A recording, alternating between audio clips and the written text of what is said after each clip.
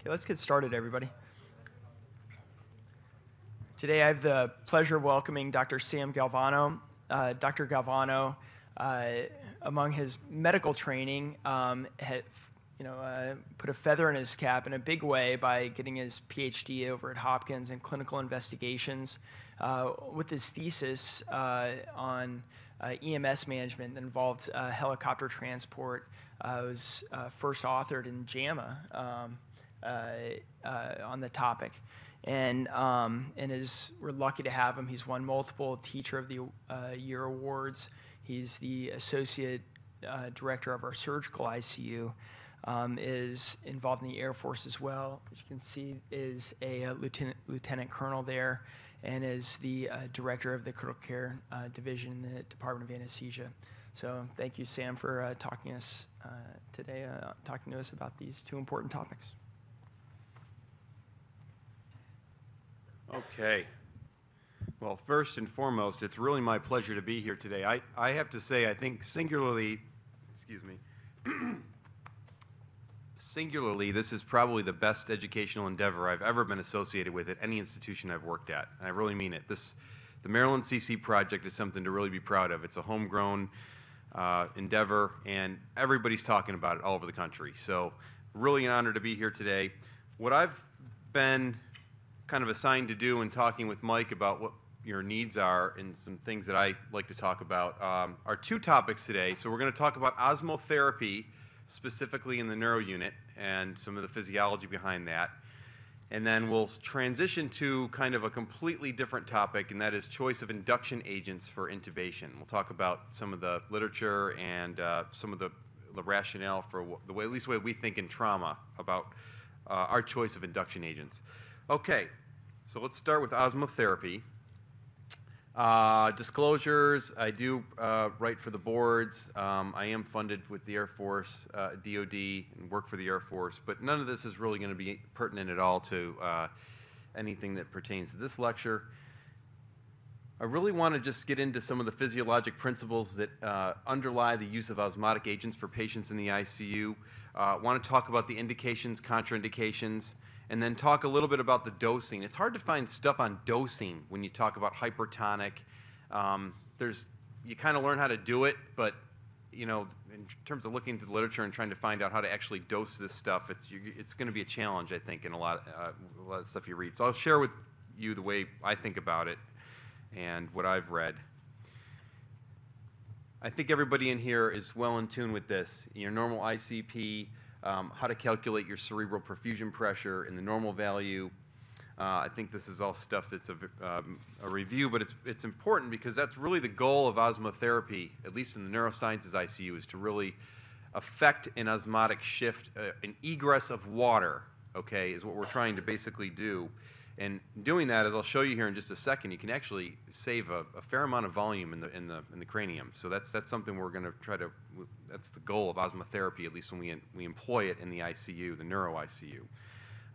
So we'll skip over some of that. You're familiar with, again, is a review of how CSF is formed, and really this is the big point, the Monroe-Kelly doctrine. Again, a review for all of you, I know, but something's got to give at some point, and what gives is brain tissue if we're not attenuating the blood or whatever space-occupying lesion we've got that's leading and causing our elevated ICP. Just last night, we had a pretty classic subdural hemorrhage in the OR. So I'll probably refer to that. My two guys from the Air Force who are working with me, these are two respiratory therapists who are right with us on that. And all of these things are things we're using actively at the bedside. So it's stuff that I know you'll use every day and you have used every day. But this is a concept that really pretty much guides the whole concept of osmotherapy and how we employ it.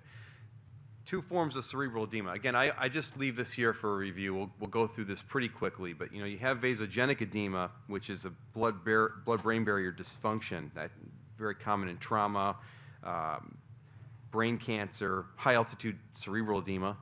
I know a lot of you do a lot of international work as well, so that's something that you'll see. Cytotoxic edema, the blood-brain barrier is intact, and that's more of a disruption in your cellular metabolism. So it's important to differentiate between the two because you're not going to be able to affect the same change with osmotherapy depending on which type you have. These are just some classic pictures of what we see in subdurals.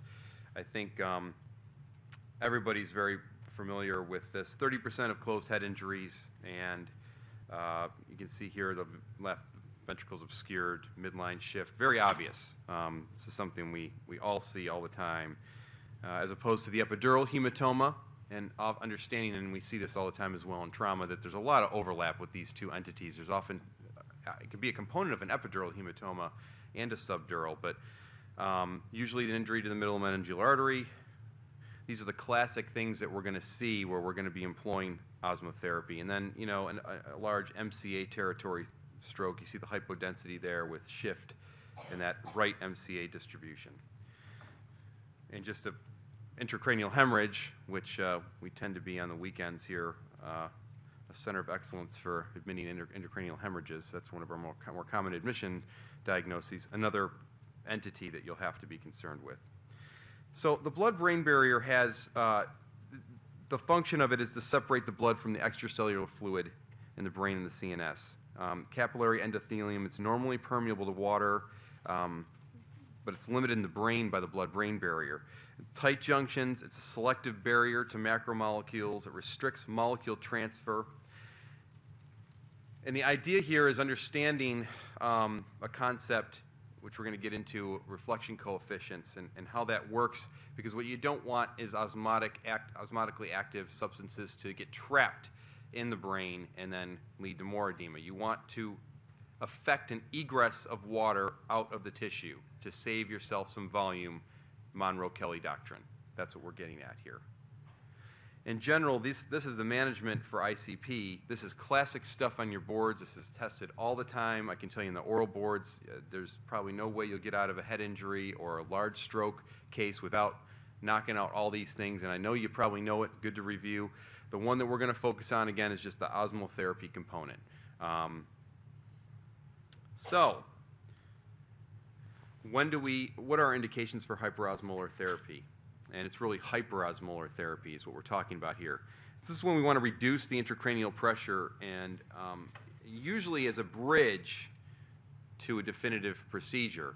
Not always, but usually that's what we're trying to achieve. Usually your ICP threshold's around 15 when we're going to really be concerned, right? Because we know that that's when our cerebral perfusion pressure is going to be compromised. So that's really where we're going to be starting to really think hard about. And then we had another case last night, where it's a classic one that needed to be intubated, where the ICP was just spiking wildly. And that's probably a good case that we'll talk about in the next lecture, because that led to our choice of induction agent and how we were going to manage that. But this is stuff we see all the time, right? So that's really what we're looking to do. The brain water, normally 80% in a normal physiologic state, and the movement is not passive. Right across town here, Peter Ager is a great guy. Won the Nobel Prize, very nice man. I had the opportunity to work with him briefly, and he's the one who discovered that this is actually an active process involving aquaporins, ion channels, lipid bilayers. There's a lot to this. It's not just the simple Starling's law that we all learned in medical school. A lot more to it, and at our level, we're really trying to affect a change on a very basic level by rebalancing the osmotic equilibrium, or restoring an osmotic, or altering it so that we can cause that egress of water out. Well, in terms of this lecture, we're going to be talking mostly about osmolality, because and this is just a kind of a technical thing. I don't want to get too hung up on this, but osmolarity is the concentration of an osmotic solution. Osmolality is the concentration of particles that are dissolved in the solution. Both are a form of measurement, but what we're really trying to do is manipulate the osmolality. So that's what we're going to kind of be referring to in this lecture. Okay, what is the ideal osmotic agent? Well, ideally we'd like something that's inert, non-toxic, high reflection coefficient. And we'll get back to that in just a second. A reflection coefficient, if it's high, close to 1, no particle can pass. If it's 0, all particles can pass through. So we want something with a relatively high reflection coefficient. And this will allow the ability of the blood-brain barrier to exclude a given compound from entering the brain. And that can prevent our rebound cerebral edema that we can get at times. So again, the reflection coefficient is how much a membrane can prevent particles from passing through. If it's 0, all particles pass through. If it's 1, no particle can pass. So you'll see that the reflection coefficients are very similar for mannitol and hypertonic saline. And this is something that people still debate. I think you're going to see at the end of this talk, hopefully, is that I think both agents are appropriate. And we have a clear bias here, I think, in shock trauma, at least on the trauma side, with hypertonic. But I'll provide some of the data that shows there's probably not a ton of a difference. It depends on the clinical scenario as to which agent you're going to choose. But this is one argument people will try to make, is that hypertonic has a really good reflection coefficient, whereas mannitol is slightly lower. Most of us don't think this is probably clinically relevant. There's other properties to these agents that are important to understand, but this is just one of the technical things. And then in terms of the Starling's law, we probably have most of this kind of wrong. Not wrong, but maybe just the emphasis on hydrostatic and osmotic pressure, and I won't spend much time on this, but I think really where the money is in this equation, or anything that tries to approximate or simplify this concept, which does guide, again, the egress of water out of cells, is probably more in these coefficients. That's really what we're getting at. That's the work of people that are here now, you know, the glycocalyx and the cellular layers and how that actually interacts. So that's actually probably just as important as these hydrostatic and osmotic pressures. But to give you at least one example here, in this case, you have a hydrostatic pressure difference that's greater than the osmotic pressure difference, and that will affect movement of water out of blood vessels and ultimately out of cells. So no one's going to expect you to memorize this. I don't think that you'll ever be asked this again. This is all USIMILE, early USIMILE type level stuff. But it's still important to understand that that is what we're kind of trying to get at when we give an osmotic or hyperosmolar agent. And then in terms of reabsorption, it's just the reverse. You now have a difference, a higher osmotic pressure inside the vessel that can draw fluid in. The rationale with giving something like hypertonic saline, well, we know that the serum osmolality is the major player there, is really that's the sodium level, right? So that's where hypertonic kind of came into play, because your goal is to create that osmotic gradient between blood and brain to cause, again, you've heard me say this about 5 times now, but that's really what we're trying to do. Egress of water into the vascular compartment out of the cells, trying to dehydrate the cells slightly so that we can prevent more edema from forming. But you see that the big player there is sodium. So the effect of osmotic agents is to decrease, and this is interesting, you know, if you can get up to a range of around 300 to 320s, which we probably think that's where you need to be. So if they come in already with other pre-existing medical problems and they're already osmolar, then you're going to need to drive them up, and that's the whole goal of this. But even a 1.6 reduction can save you 90 mils. 90 mils in the brain can be totally life-saving. I mean, 90 mils is not insignificant. So if you've got a really tight brain, you're trying to bridge them to something else, maybe a cranie, a procedure, you know, this can be life-saving oftentimes. So this can really make a big difference. And it can also improve the elastance, which is your delta P, delta pressure over your delta volume of the intracranial vault. Just trying to get at that Monroe-Kelly doctrine, how we can try to help the brain tissue not be that part that's going to give, and get rid of the blood and take care of that, or the other problem that's causing us to have an increased ICP. But that's really interesting. I wasn't aware that you could save that much in terms of, you know, using agents like hypertonic. So I thought that was very interesting. What are the mechanisms? Well, you know, extracting water from the brain, sure. Raising the blood pressure is always usually a good thing, especially in trauma patients. We don't want them to get hypotense. And lowering their serum viscosity, which is also a kind of a hot topic that we're talking about. But there's a whole host of other stuff, and you'll have the slides here. Hopefully I can get those uploaded to you, and you'll see this on the as well in the lecture. But essentially, the osmotic action, slow water transport via diffusion, that's the whole. There's non-osmotic and osmotic actions with osmotherapy. The non-osmotic actions are very interesting, and I'll go through this again a little bit. But I think just as a resuscitation fluid, I have a low threshold to give hypertonic even for resuscitation. There's a lot of data showing very good in vitro effects and some in vivo effects, none of which have panned out in any of the major trials as a major player. We thought maybe it reduced infections with spinal surgeries when we gave hypertonic. There's a weak study actually across town that looked at that. But there are a lot of different effects. There's some neuroprotective properties which are not related to the osmotic effect, maybe related to free radical scavenging, as well as augmentation of the cerebral blood flow, regulation, rheologic effects that can cause decreased blood viscosity. So these are all things that are in addition to what we just talked about in terms of Starling forces and egress of fluids in and out. Okay.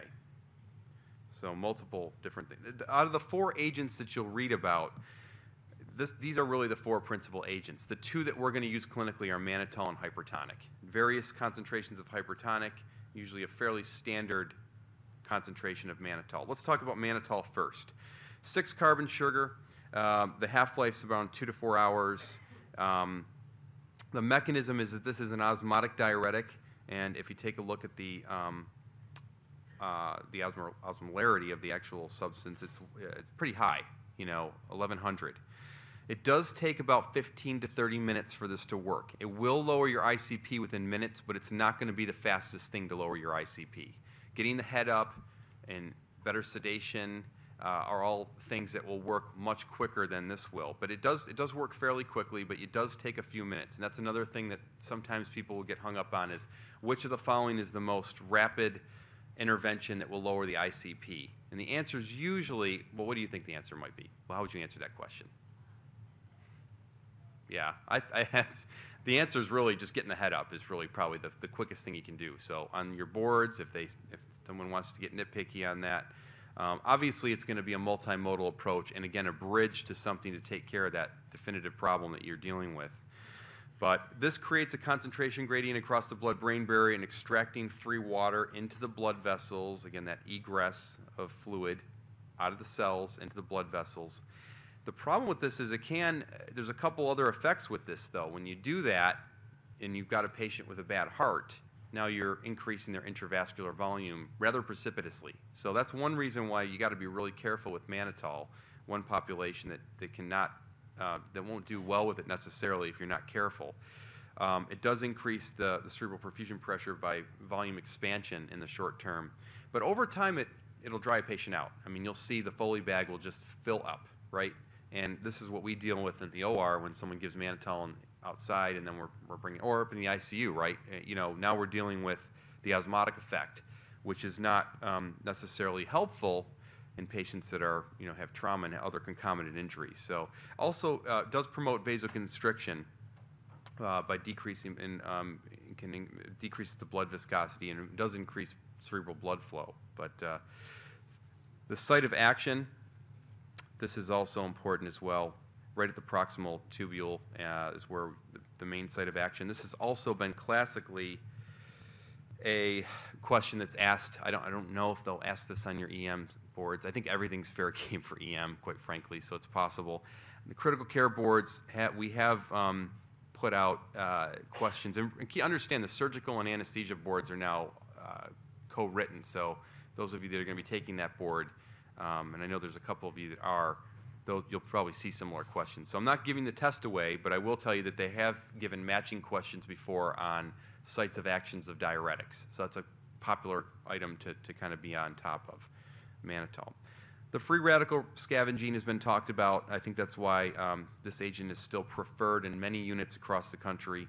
And the immediate intravascular expansion could be beneficial, but then down the road you get the osmotic diuresis. So increasing the cardiac output is not something that you may want to do in someone who's got a bad heart, at least precipitously. How do you dose it? Well, it depends on what your clinical effect is going to be. The neurosurgeons will often just throw a dose at us across the curtain, not think much about it. They're pretty much concentrating on taking care of the patient and operating. But I try to be careful with this because I think that the problem is you can run into some endpoints, which we'll talk about, if you just blast them with a high dose right off the top. So most of us will go in the 0.5 to 1 grams per kilogram range, and we do give it as a bolus. And that allows us to at least repeat it every hour. Again, it may not take a whole lot to get where we need to get. We may just need a few mils in a little bit of time to get to bridge to where we need to get. So we don't usually go to the higher dose, and this is what's reported in the literature as the dosing range, and I'm just telling you the way we kind of do it. And everyone probably has a little bit of a different practice, but I think going to the high dose right off the top is not something everybody does. You might want to just be careful about that. We used to give this, I would say we, I mean, this is back when I was in medical school, but we don't really give this as a continuous infusion anymore. It's not recommended. It can actually, over time, exacerbate cerebral edema and increase your ICP. So usually it's a bolus. That's the way we do it. And this is a really great, there's a couple references for this. So the classic teaching has always been, I think, to not, have you heard this before? You know, watch the serum osmolality. Make sure you don't go above 320. That's probably not the best endpoint. If you're really going to be specific about how to titrate this, you should probably calculate your serum osmolar gap. And there's good references here for this. I believe I think they're in the references that I sent. I can happily send them out to you as well. But I think this is the way to go. And renal, the question there is, you know, with this high osmotic load, are you going to cause renal failure? And you really aren't going to run into that problem if your osmolar gap is less than 55. So I calculate this regularly when I'm working in the neuro unit, and we're kind of reaching our endpoints where the serum osmolality is 320 or higher. I'll go ahead and calculate this, and it usually gives us a little bit more room to work with, because a lot of these patients, you know, again, they don't have an open OR. We're trying to just bridge them to the OR. And so this can be a very helpful calculation. So if there's anything you take home from this lecture today in this advanced crowd, this is probably one of the ones that I think is most important. And when you're using mannitol, don't just look at the serum osmolality. Really think about the serum osmolar gap. Okay? Renal failure is really rare when you're less than 55. Adverse effects. So again, and this is why we don't like it in trauma that much, because we use it still, but I mean, there's a lot of side effects with mannitol. You just have to be aware of them and manage it. You have to be aware that they can get hypovolemic and they can get hypotense. That's never a good thing in brain injury. That goes way back to the early the papers by Chestnut and everybody else that showed that is an independent risk factor for poor outcomes. So we really want to avoid hypotension whenever possible. Hemolysis is possible. You can get a metabolic acidosis, pulmonary edema. These are all things that can occur, again, from that initial increase in cardiac output with that immediate egress into the intravascular space. Some patients may not tolerate that very well. You've got to be careful. And we really usually avoid it in severe renal disease. You know, it depends. It depends on, you know, again, are you bridging them to dialysis, or you have something to take care of the renal disease? It's also something you're dealing with, but it's usually a contraindication. You can give it during a crania. In fact, it's quite common to give it during a craniotomy, but you need to make sure you've got them bridged to a definitive procedure. That's not going to save you from intracranial hemorrhage that's actively going on. That needs to be attenuated. And then if they have severe pulmonary edema right from the get-go, sometimes we see with bad pulmonary contusions, these are patients we're careful with mannitol. It's probably safe, but you know, I can't give you any large series on this. You know, it's really your clinical acumen that's going to govern how you use it. And heart failure is also key. I know there's a lot of people here very well versed in echo, and I think it's invaluable when you're titrating these agents to throw a probe on and just see where the heart's at. You know, it's not even a matter of having heart failure. A lot of these patients are going to have myocardial stunning and other types of myocardial dysfunction related to their primary neurologic insult. So it's always good to just know where they're at while you're giving these agents. And it doesn't take, as you know, more than a few seconds to get a couple quick views and you know where you're at. So I think that's invaluable. So that's mannitol. Let's just talk about hypertonic for just a few minutes. This is really, I think we use a lot, I know we use a lot of this in trauma. I know everyone who has worked in trauma, this is kind of our preference for a couple reasons. Just to give you a little bit of background here, you know, you're familiar with the bullet. That's the bullet, okay? It's pretty darn hyperosmolar, 8,000, okay? So really, it's pretty aggressive when we have to give that. Just be aware. I mean, oftentimes the sodium can jump up. If you were to gather or collect a sodium right after you give it, don't be surprised if it's even 10 points higher right off the bat. And that's just the way that can happen sometimes. You have to give it some time to equilibrate. But this is a really aggressive approach, but it can be life-saving. It can be life-saving. And also, it's important to mention with hypertonica, right from the get-go, one of the problems in this hospital is we do have the preparations. They're available, and the pharmacy can constitute it for you. It takes forever. I've asked for it several times, but buffering it with acetate can be really important because the chloride load in this is extremely high, and we know about strong ion difference and how that can lead to an acidosis, and we know that that's bad in critical care. I think everybody's familiar with that literature. But if it's buffered with acetate, that does help you out a little bit. And we've been trying to get those preparations more frequently circulated here at the hospital, but I'm still seeing a lot of bags show up, at least in our OR and even in our carts in our ICU, where I work at least, that are plain sodium and chloride, no acetate to buffer it out. So you just got to be aware this can really lead to pretty bad acidosis if you're giving it over and over because of the chloride load and that decrease in the strong ion difference. Reflection coefficient is it's actually, so I wrote 1 here. Some places say it's 1, some say it's 0.9. It's high, so it's the bottom line. So it's probably not much different than mannitol. Actually, I know I did say it was 1, so it's high. That's the bottom line. But we like it in trauma because it augments the intravascular volume. This is a patient, that may have concomitant injuries, hypovolemia, and we feel that that's an additional beneficial effect. I personally like it because it has a lot of other in vitro effects, again, which I think I have a slide that reviews it. Yeah, I can get to that in a second. I think I sent that article as well. So we review that in that article and talk about it. But there's a lot of impressive in vitro effects. Now, are they clinically relevant? I don't know. It hasn't panned out in any of the major trials, really. But we do like it for these reasons, that it augments the cardiac output. You still have to watch out, just like with mannitol in a patient who's got heart failure. But this can be a really good agent while you're,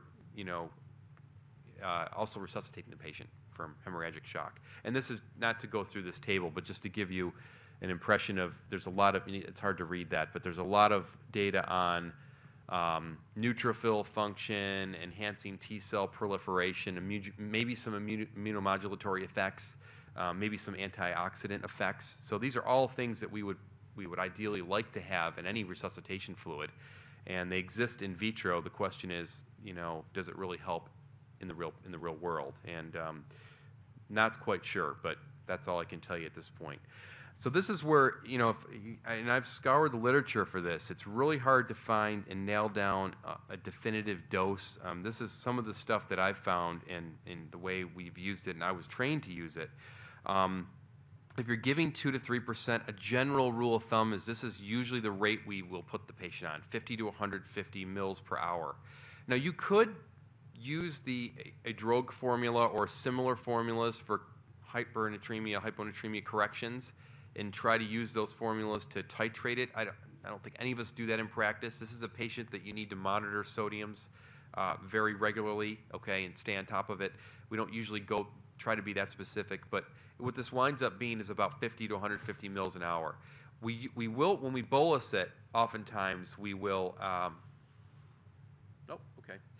when we bolus it, it's usually about 250 mils, but you'll read in some places 4 mils per kg versus 6 mils per kg. That's another thing you could consider. Some of our heavier patients, and it should be by ideal body weight as best I can tell. And I say that because, again, I've looked through the literature on this really hard, and it's hard to find any solid data that really guides, ideal body weight versus, the total body weight. But that's one other thing you can use is 4 to 6 mils per kg. Usually we go with a little bit of a lower mils per kg dose for the higher concentration, 3%, and 2% will go maybe a little bit higher to 6 mils per kg. So if you're really struggling to find that initial dose and you think they might need more than 250, you can use the 4 to 6 mils per kg as one other dosing guideline. Some people add a loop diuretic. I don't find that we frequently do that. What I find happens when you do that is they just get more hypernatremic more quickly. I'm not crazy about trauma patients giving them a diuretic early. I don't think any of us would ever be crazy about doing that. But if you really are struggling and you want a really rapid effect, then you could potentially do that. You could potentially give some furosemide. I mean, this will usually maintain your target sodium for about 48 to 72 hours, and then it'll usually stay high, and you're kind of hosed because you can't really give them a lot more. But that's another question that comes up is, when do I stop? What's my endpoint? Your goal sodium, again, should be to target a serum osmolality of 300 to 320. So usually that's going to bring you up to the 150s range. Have I seen people push this to 165 in the neuro ICU? Yes, I have. The people that have done that claim that it doesn't cause any harm. These are patients that are way on the extreme in terms of major ICP issues. What I would argue is if you're that high in your sodium, you probably start to need thinking about other stuff. We're real big with hypothermia here. We have a lot of other modalities we can use. If you're really struggling with ICP that much, then you probably need to be thinking about a plan C and D. But most of us will target 155. We get nervous around 160. Some will push it to 165, but I think that's kind of your upper limit, and you're going to have some diminishing gains at that point. But most of these patients, I got to say, have at least anecdotally, when I've at least inherited patients with sodiums in the 165s, there's surprisingly a good majority of them, their kidneys are still working okay. So that's the caveat. If their kidneys are working okay, I think I'm kind of okay with that. But personally, not much above 160. That's really where I think I would stop or think hard about it. We do monitor sodium and potassium every 4 to 6 hours.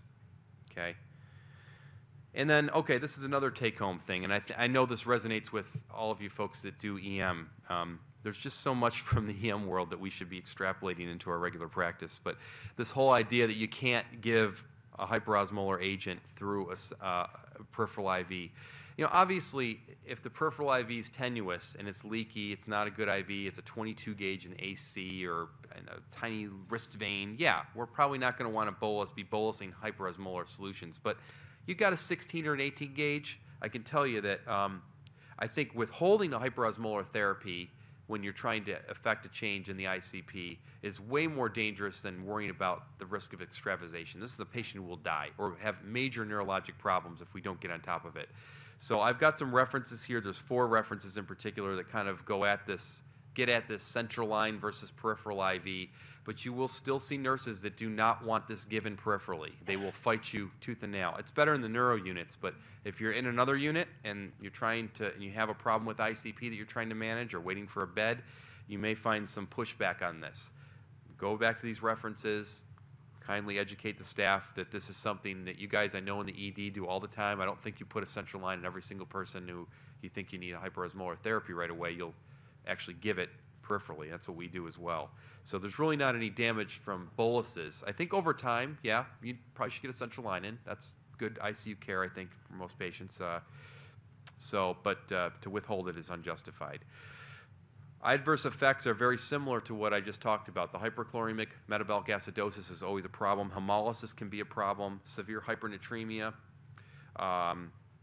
If they're a patient with heart failure, again, you're causing a major intravascular change that they may not tolerate acutely very well, so you have to be careful with that.